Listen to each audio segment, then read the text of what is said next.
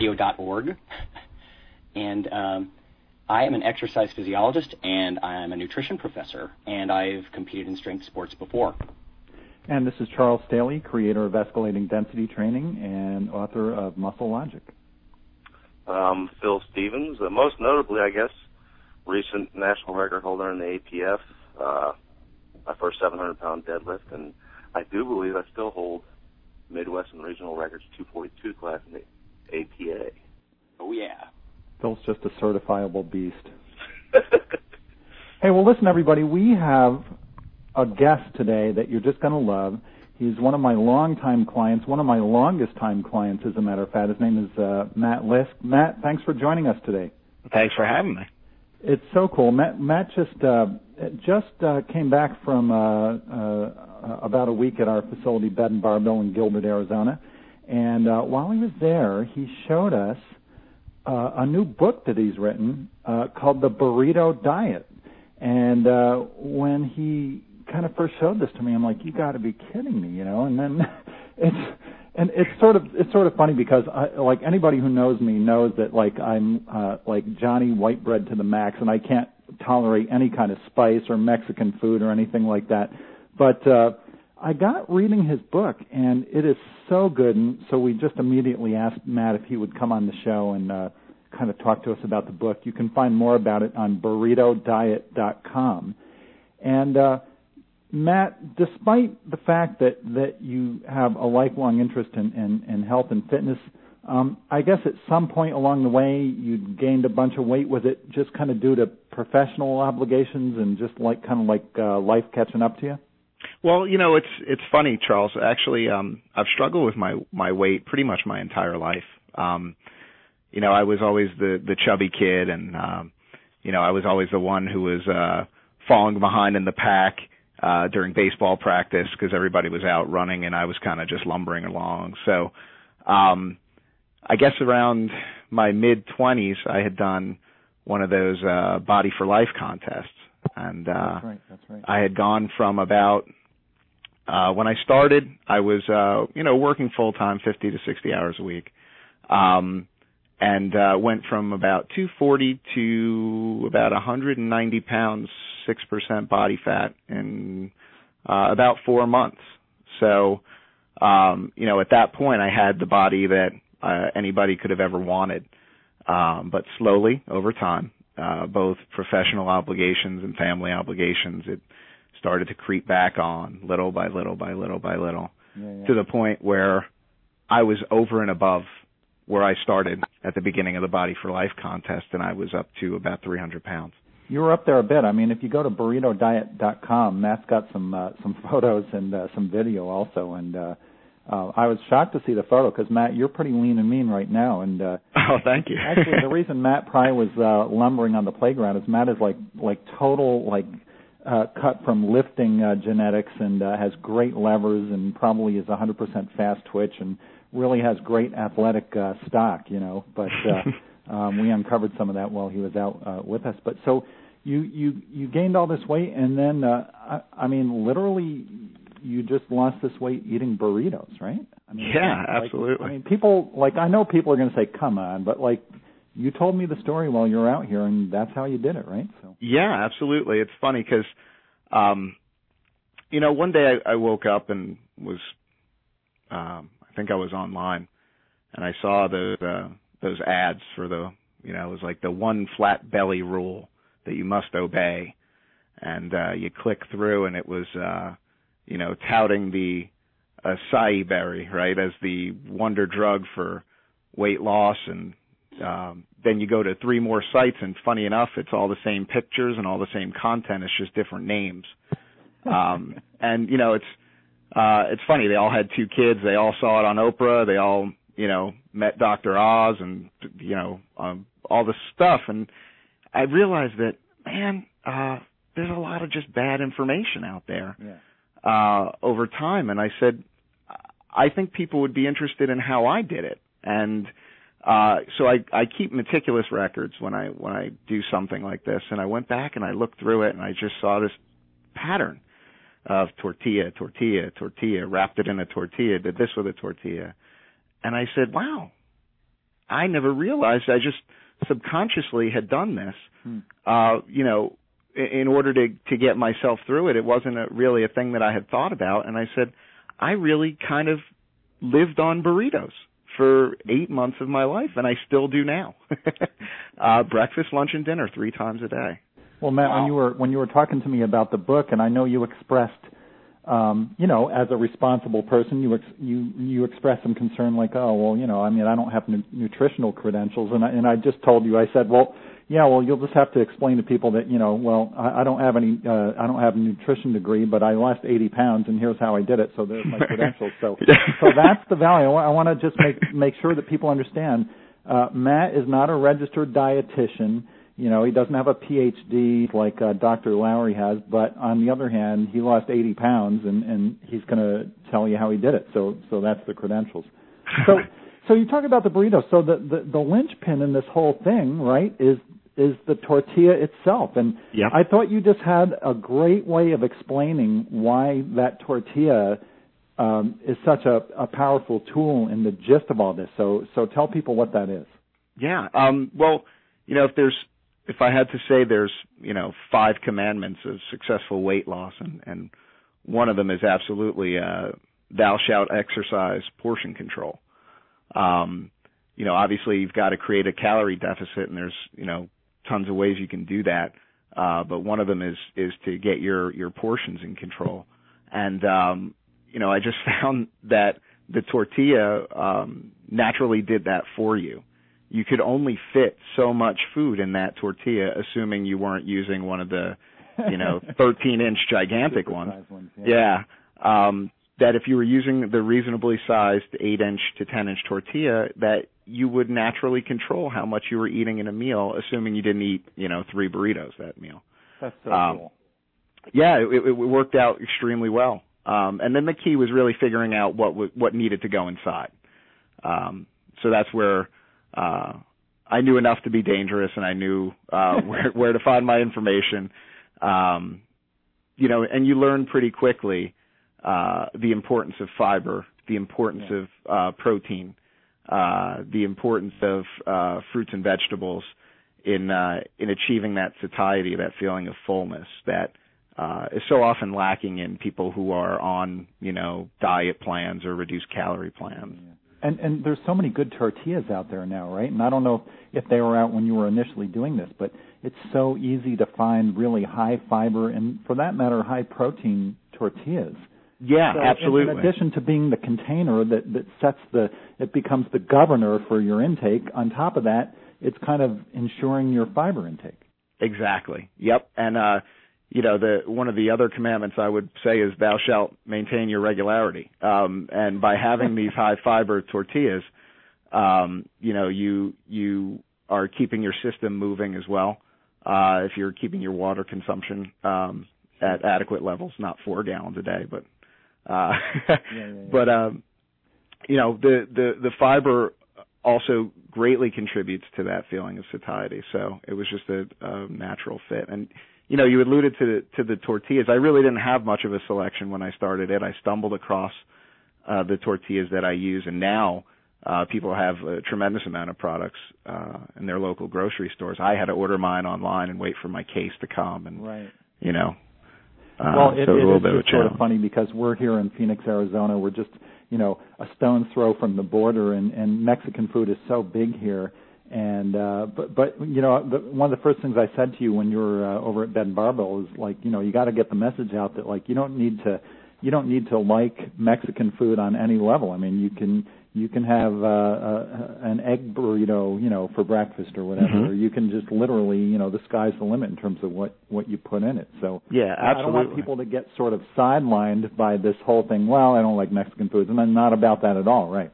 Right, and it's funny because when I was putting the book together and I had the graphic artist, doing some of the layouts, and I said, you know what, I don't want people to get confused with the Mexican theme. Yeah. I mean, I think it's funny, and I think it's a good hook, but I really want them to be concerned with, it's not about burritos per se. I use the term loosely. It could be wraps. People like to call them wraps. Sure. It's really that concept of putting good, healthy food in the tortilla, rolling it up, and taking it with you on the go. And that's really what this is all about. It's so So, cool. Matt, let me ask you a question. Sure. If you were going to talk to someone else about this, and they said, well, how come everyone in the Southwest or in Mexico isn't ripped? Because they're eating lots of burritos, right? So you got the fiber, the portion control, you mentioned protein.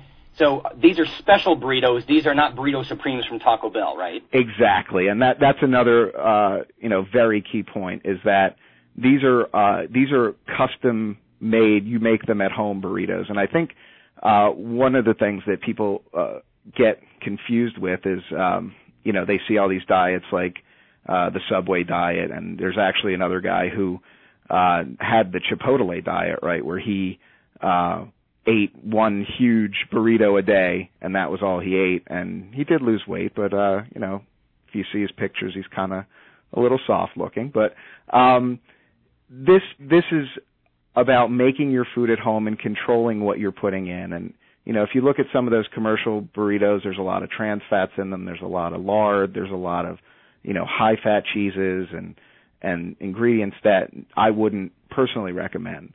But on the flip side, I do, when you get the book, I do provide what I call a fast food guide, which is if you are in a pinch and you are out somewhere, here's some things that you could do. And it's really based on my life when I lived in a hotel for 4 nights a week for 8 months. Wow. Here's what my coping strategy was. And, sometimes it was the socially awkward experience of walking into a McDonald's with your tortilla and ordering the grilled chicken sandwich and scraping off the mayonnaise and dumping it into your tortilla and eating it. And, did people laugh? Yeah, they chuckled. Oh, what are you doing? But at the time I saved 200 calories just by ditching the bun and putting it in the high fiber tortilla. So, it's a little behavior change, but at the same time, it's a perfect food for you to take in the car with you, take on the train, on the plane, driving the kids to soccer practice. It's a way to get a great, quick, healthy meal in. So great. But there's so much practical stuff in this book, and I just want to, make it clear that this is a book about behavior modification and about techniques that really work. And the burrito part of this is really just kind of a metaphor. But one of the things I was going to tell you, Matt, that's so funny is every once in a while I'll see something and I'm like, yeah, I ought to just make myself like a breakfast burrito, So then I'm, stupid me, I'm like in the kitchen. I don't even know how to fold the tortilla. I'm like a total idiot, and the stuff's all falling all over me because I just roll the stupid thing up. And so what Matt teaches you, and I don't know if I'm the only person, if I'm just living in isolation, but he shows you how to fold the burrito so it holds the stuff, Yeah. And so now, ever since you left, I've been eating a breakfast burrito every morning. So just that one little trick is so worth it. That's what I'm hoping, is that people spreading burrito love around the world. Cool. Well, any other questions from Matt, from Phil, or from Lonnie? I guess, I kind of see this as a bit endless. I know there's people out there, you could twist this a bit, and I know we talked about it, to where, you could eventually make the burrito bulk. And you got so much room, and here's your ingredients. Get it in there. Yep. Absolutely. For people that have, we deal with a lot of people that have trouble gaining weight as well. Yep. And and you got this portion, make it count. Yep. And you can adjust the parameters of it. You can get the bigger tortillas, right? And you can put in more stuff and adapt it that way for all different types of purposes. It's really the burrito is the ability to keep up with today's hectic lifestyle. As opposed to dropping into Sonic or whatever drive-through is yours of choice. This is bringing it yourself and getting in the nutrients that you need. I think a big point there's a couple. One is you plan, right? You don't get the freaky clown in the red wig planning your diet. You plan your diet. Exactly. and it's portable. I mean, one of my favorite things with athletes is portability, because, you know, a lot of college guys, for example, they won't take the time to prepare a meal. But if you could prepare stuff in advance, you know, you've got these very quantifiable portions. And like Phil was alluding to, you can big portions for gain, smaller portions for loss, but it helps you kind of count, doesn't it? Yeah, absolutely. You know, you can measure out all your ingredients. You know the exact you know, contents of the tortilla itself. And you know, let me be clear about this. I am not a cook, nor do I pretend to be one. So, you know, this is great for the you know, the college athlete who's got great microwave skills, right? You crack 2 eggs in a bowl and throw in some frozen pepper strips, and all of a sudden, and you know, maybe you dice up a piece of ham for something fancy, and now all of a sudden you've got this great Western omelet that you've controlled what goes into it, and you can dump it in your tortilla, wrap it in foil, and hit the road. Go to practice, go wherever you need to go. That's a good point about putting the veg in there, because I talk to a lot of athletes who, you know, I'm stunned. They have zero fruit or vegetable intake. I mean, literally zero. And at least this is a way to do that, right? And you know, I try to get through to people is that use these things that are to your advantage. There's, you know, it's frozen fruits and vegetables have come a long way. They're extremely fresh. They're very easy to use. You can always have them on hand. You know, pepper strips is one example. I have blueberries, blackberries, raspberries in the freezer that dump right into protein shakes. You know, all these things that are meant to make your life convenient. Some of them you have to watch. You have to be a label reader, so you can't just, you know, blindly buy the pre-prepared chicken breast because it's pretty high in sodium and those type of things. But, you know, there are ways to cut corners and really keep up with your lifestyle without, you know, being behind the stove the whole day. Just to clarify, now, you also used protein shakes along with the burritos, right? Was there anything else that you did? I mean... yeah, I did use protein shakes, and those were really a great way to supplement the protein protein intake. Sorry, because you know there were times when I couldn't get the cottage cheese in the right time frame, or I missed a meal or something, so I could add in the shake and balance myself out. Other than that, a great multivitamin, green tea, and fish oils. I think those were the 3 things consistently that I was making sure I was getting on a daily basis. Nice. Well, Matt, I appreciate you being here with us again and describing the book, and I just can't recommend it highly enough. BurritoDiet.com, and you know, a lot of people listening to this interview kind of have fairly advanced nutrition skills, but you know, if you've got somebody in your life who you just kind of can't get them eating better, or somebody maybe who needs to lose some weight, or they just kind of don't get it, this book is such a great primer on just the basics of good eating habits in terms of portion control and in terms of, you know, all the practical issues that are involved, and you know, even recipes and meal plans, and just, you know, fiber and just all the stuff that most of us kind of understand. It's a great general nutrition primer, so we want to really spread the word. So, Matt, thank you. Thank you. I appreciate the opportunity, and you know, I think that obesity and overweight, it's a worldwide phenomenon. I don't know if you saw, there was a story today about some of the things going on in Australia where they're having to make their air ambulances bigger to be able to carry heavier people, and they have to make their coffins bigger, and they have to make their toilets stronger. And you know, it's inappropriate, but yeah, I mean, seriously, those are the 3 industries that are literally booming in Australia because of this global obesity problem. And you know, I'm just one guy.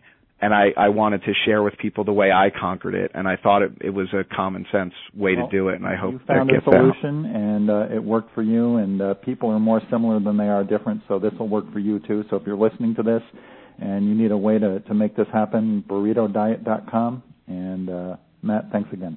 Thank you. Okay, and I guess it's time for the week's topic. I just wanted to mention one more thing. Yeah. I sent out an email.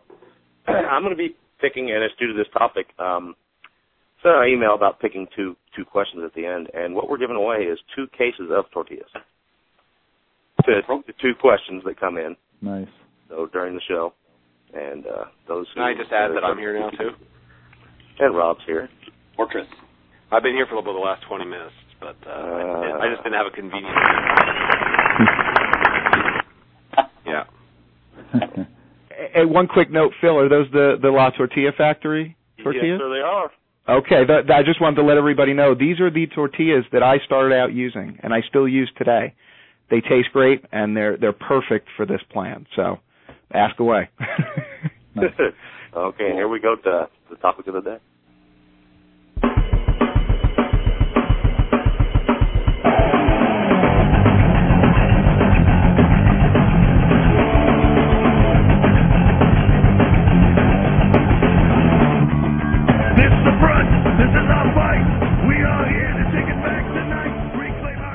All right, Rob, what you got for us? Oh, well, today's topic is, we're going to be discussing the effects of strength and on muscle gain. But Phil's the one with the guest today, so.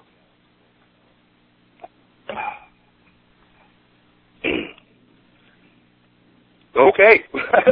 I was not aware of this. Okay. Dead air. Yeah, I just know that the topic of the day we're going to discuss building strength for building size. What was the topic chosen? So I mean, I guess just the parameters of how you go about that, and I mean, generally, what's happening today is you see a lot of people that they want to get huge and they want to bypass the basic just getting strong first. Yep. Yeah, you know what? If you look at some research on this, and I'm just going to do this very briefly, but I strongly suggest people go to PubMed or do some web searches for a guy named Digby Sale, S-A-L-E. In the late 70s, he started doing research on neuromuscular changes with strength training versus hypertrophy. I mean, because that's kind of the topic here, isn't it? Do you try to get big and then maybe not be as strong, or do you get strong in order to be big? And I just want to read a couple of very brief quotes. I'm not going to bore people to death, but just listen to this is how muscle hypertrophy and strength can sometimes split, right? People assume if you're bigger, you're just stronger. Well, of course, that's true to a point, but that relationship can fray a little. So here's one of his quotes from a 1977 paper. Training resulted in an 11% increase in arm circumference and a 28% increase in maximal elbow extension strength. So you can see that there's a difference in size versus the strength there. Of course, there's neuromuscular improvements going on there. And then when he immobilized these limbs, immobilization resulted in a decrease in arm circumference of about 5%, but a decrease in strength of 35%. So I just want to illustrate with things like that there can be a little bit of a disconnect between strength and size. Can you say that last piece of data again? Yeah, when he immobilized their arms, and I can't imagine being in that study. That would kind of stink, probably with a cast on your arm or something. But immobilization resulted in a decrease in arm circumference of 5%, but a decrease in elbow extension strength of 35%. Wow, that's huge. So just to show the split there, and a lot of Digby Sale's work will illustrate similar things, that you can have strength gains. In fact, I'm reminded of a very famous landmark paper he did, and I use the graph all the time, even today, probably in the early 80s, where he showed that when people start to weight train, of course, their strength goes up pretty dramatically just in the first several weeks, long before they become massive, right? Before hypertrophy really kind of kicks in. So that really begs the question.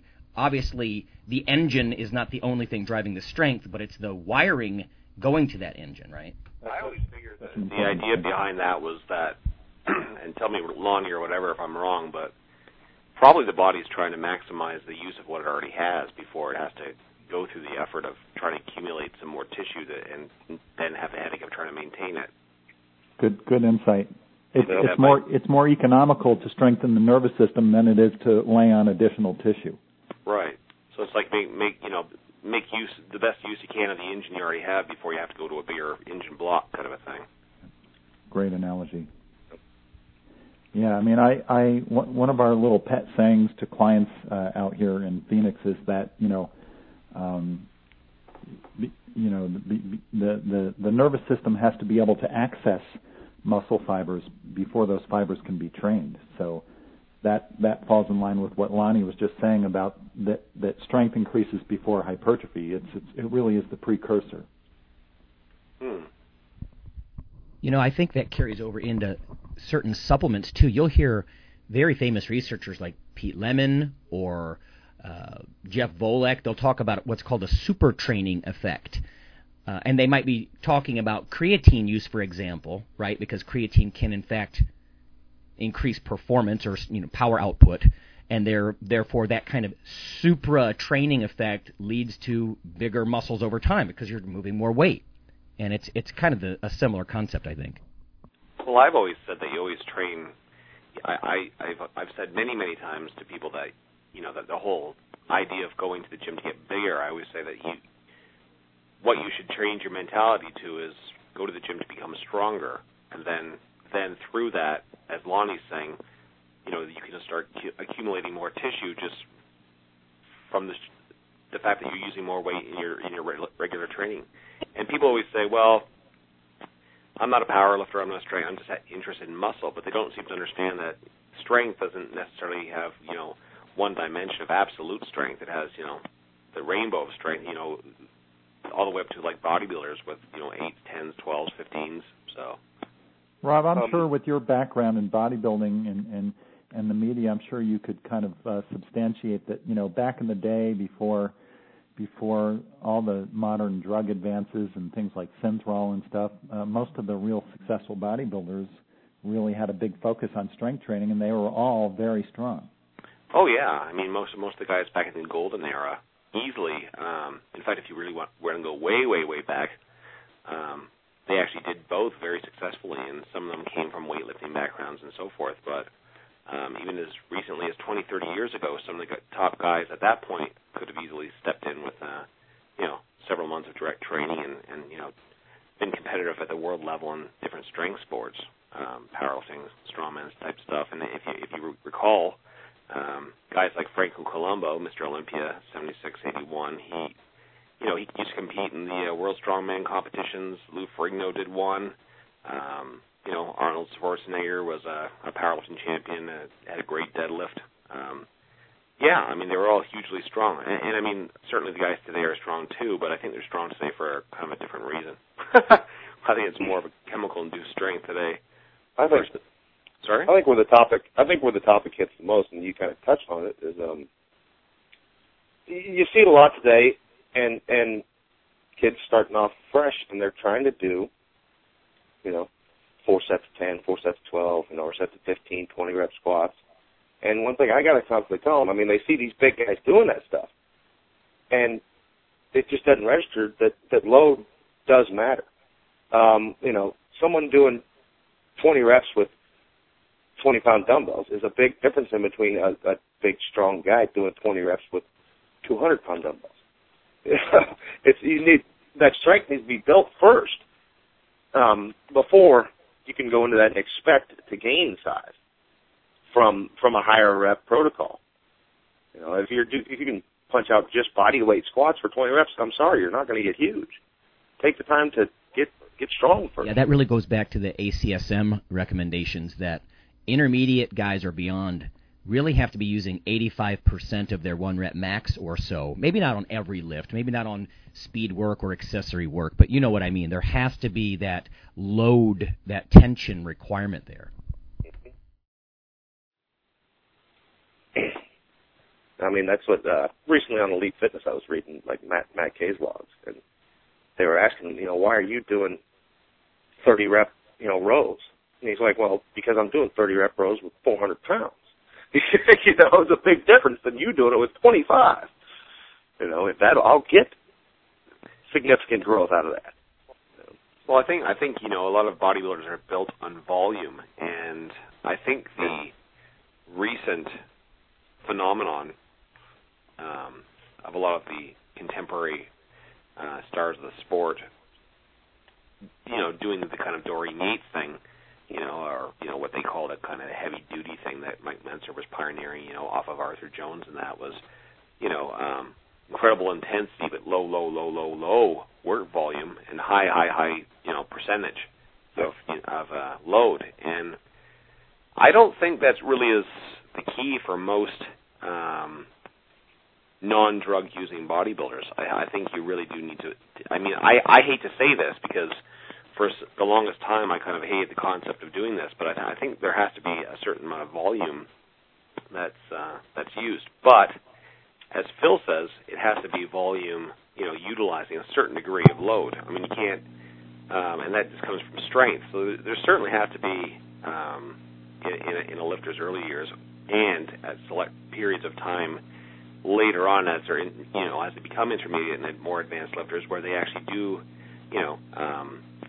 prioritize a segment of their sessions towards just the building of strength, so they can then utilize those greater loads for volume workouts.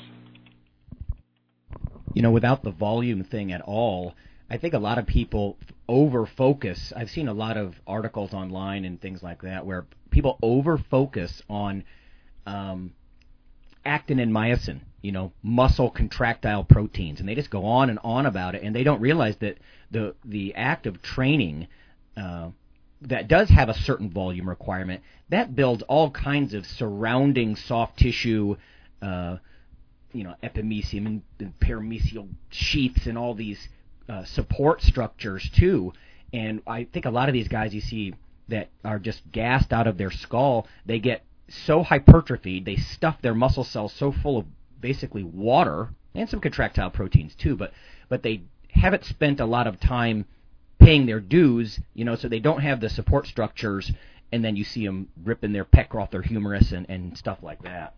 That what you just said also would probably lend itself to probably the theory that of why those types of people come off the stuff and they just shrink so horrifically and lose so much body weight because they just don't have all those, like you say, Lonnie, all those things like those built, extra built structures and the bone densification, all those types of things. So they just kind of all they are is kind of like a big water bag.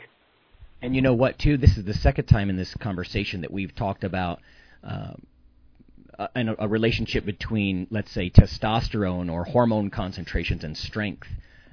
If readers want to go look at some original work on this over the last 10 years, there was a very famous researcher I saw speak in Finland. His name is Hakkinen is his last name, Hakkinen.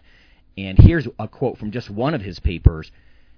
Quote, significant correlations existed between individual values of free testosterone and those of muscle strength.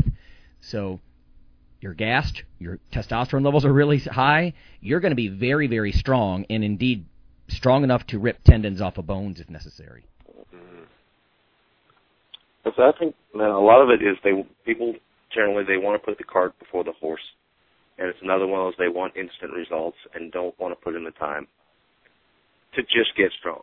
Like Rob was talking about, I mean, many of the bodybuilders from 15, 20 years ago, they had a base in strength training prior to then going to volume. And it takes years, and people don't want to admit that. Well, that's such a great they want point. everything in 30 minutes. And you know what? That's why training is such a great metaphor for life when it comes to just having successful habits, because you cannot, unlike other things in strength training, you cannot cram. You can cram for a test in college. You cannot cram strength training. Okay, yes, you can take steroids, there's different things, but basically you have to put in the work. Mm-hmm. Well, absolutely. It seems to me that bodybuilding has come to a point where you get these 15, 16, and 17-year-old guys who get into it with the intent of being a competitive bodybuilder, where I think years and years ago, or only, as little as, 10 or 20 years ago, guys kind of just got into weight trainings because they wanted to be bigger and stronger, oftentimes for separate sports, be it football or what have you. And today they just get into it and they just want to be bodybuilders. And I think that's the wrong way to look at it, because then the only thing on the stage in bodybuilding as a competitive sport is just the aesthetic. So they really don't care about what their strength is. And I've heard and seen many times these young guys say things like, I don't really care what I can bench or what I can lift. All I care is what I look like. In fact, when I saw a recent seminar by Jay Cutler, who was Mr. Olympia a couple times, this is 2 years ago now, or last year actually, somebody asked how much he bench pressed, and he says, I have no idea. And the guy was like, well, what, like 500 pounds? He says, I have no idea. He says, I don't really even care what I can bench press as long as I look like I can bench 500 pounds. I just kind of thought that was a cop-out, but... Even for someone who's a hardcore bodybuilder, I mean, I'm kind of unapologetic in that way, but I can't false advertise either, A lot of that's all show and no go, Absolutely. I mean, certainly then people will ask, well, isn't a guy like Jay Cutler strong? Well, of course he's strong. I mean, he's massively strong compared to the average, but for a guy his size, he's not strong. So, I mean, you have to look at it both ways. Yes, he's very, very strong, but not very, very strong like you might imagine a 300-pound would be if that same 300-pound man was competing at the elite level in powerlifting and so forth. Fortress, that reminds me of when you spoke about watching Paul Dillette and just doing push-downs with absurdly little weights with these giant guns. Yeah, in fact, he would just lean against the machine, like after a set of push-downs, which was done with about 40 pounds anyway. And then he would just finish and just kind of like lean at a very, very shallow angle against the machine and just start doing close grip presses off the machine for like 100 reps. That kind of thing, and I've seen him do, stiff leg deadlifts in the Smith machine with 55 pounds.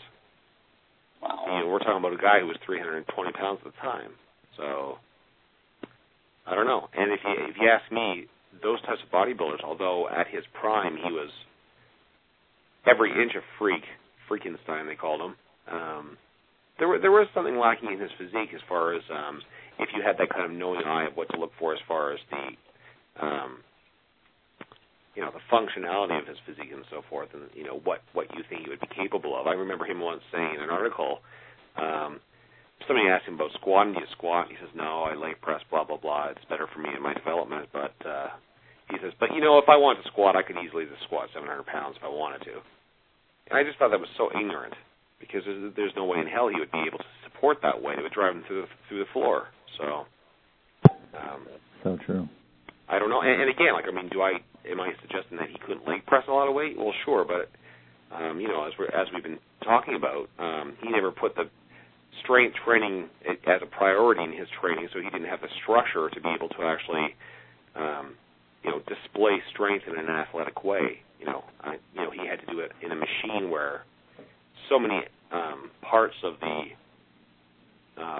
the motion were supported by steel and pulleys and so forth. If his body had to act in that way, it would have just folded like a cheap card table. So.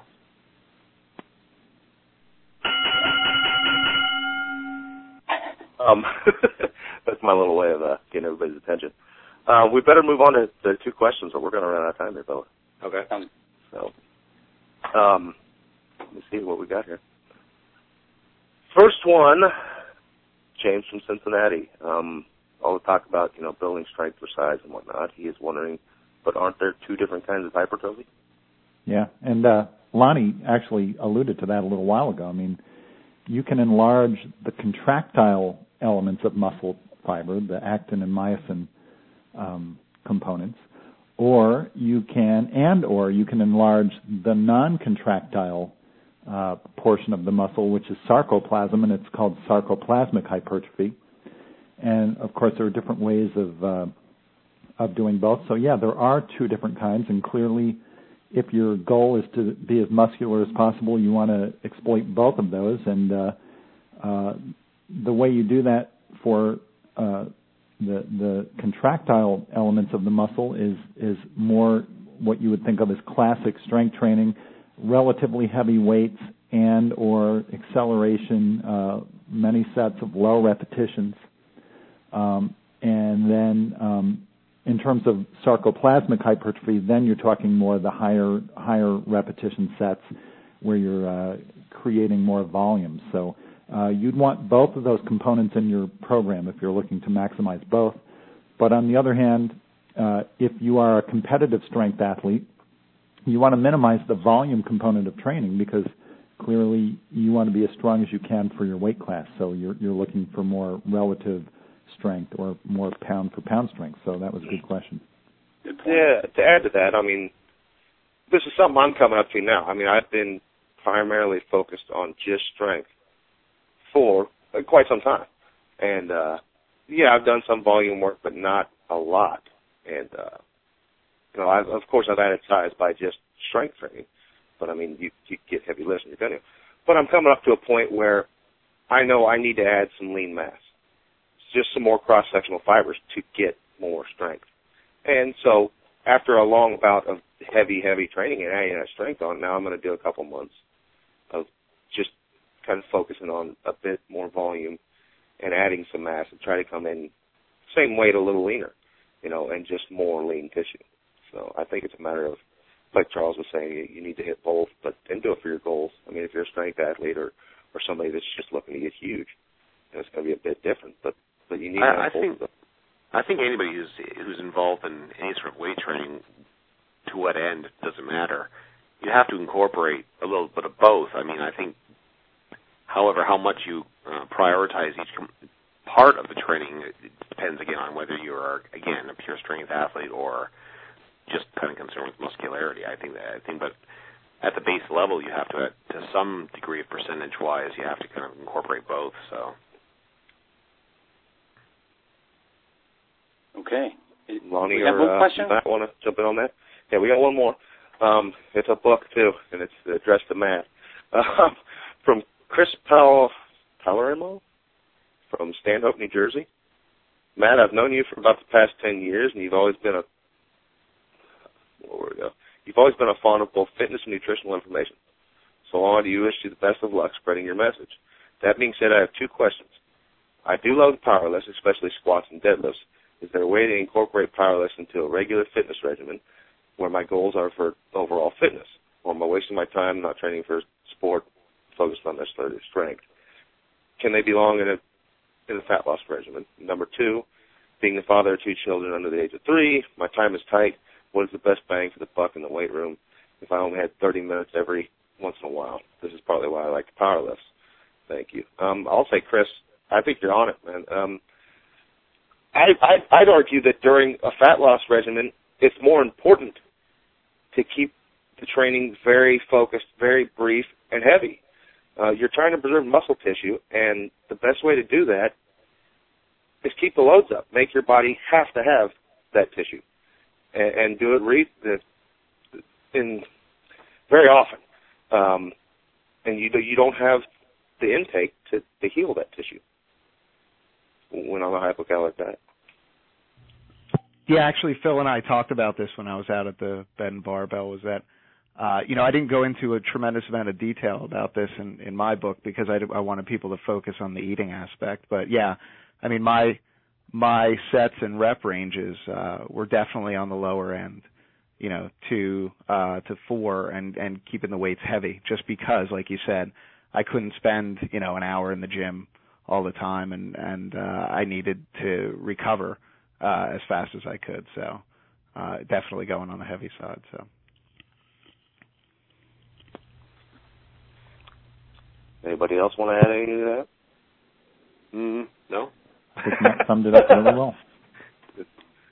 Well, I think that's about it. The only thing I have to say then is Chris and James, neither of you, I don't have contact information. If you could email me at phil@staleytraining.com, PHIL at Staley, STALEY, training.com, and we'll get those tortillas out to you.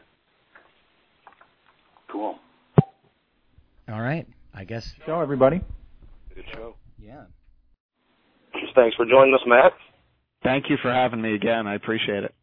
It was a good show, and next week, what's on the docket, fellas? I think it's Cassandra, maybe? No, it's John Doyle.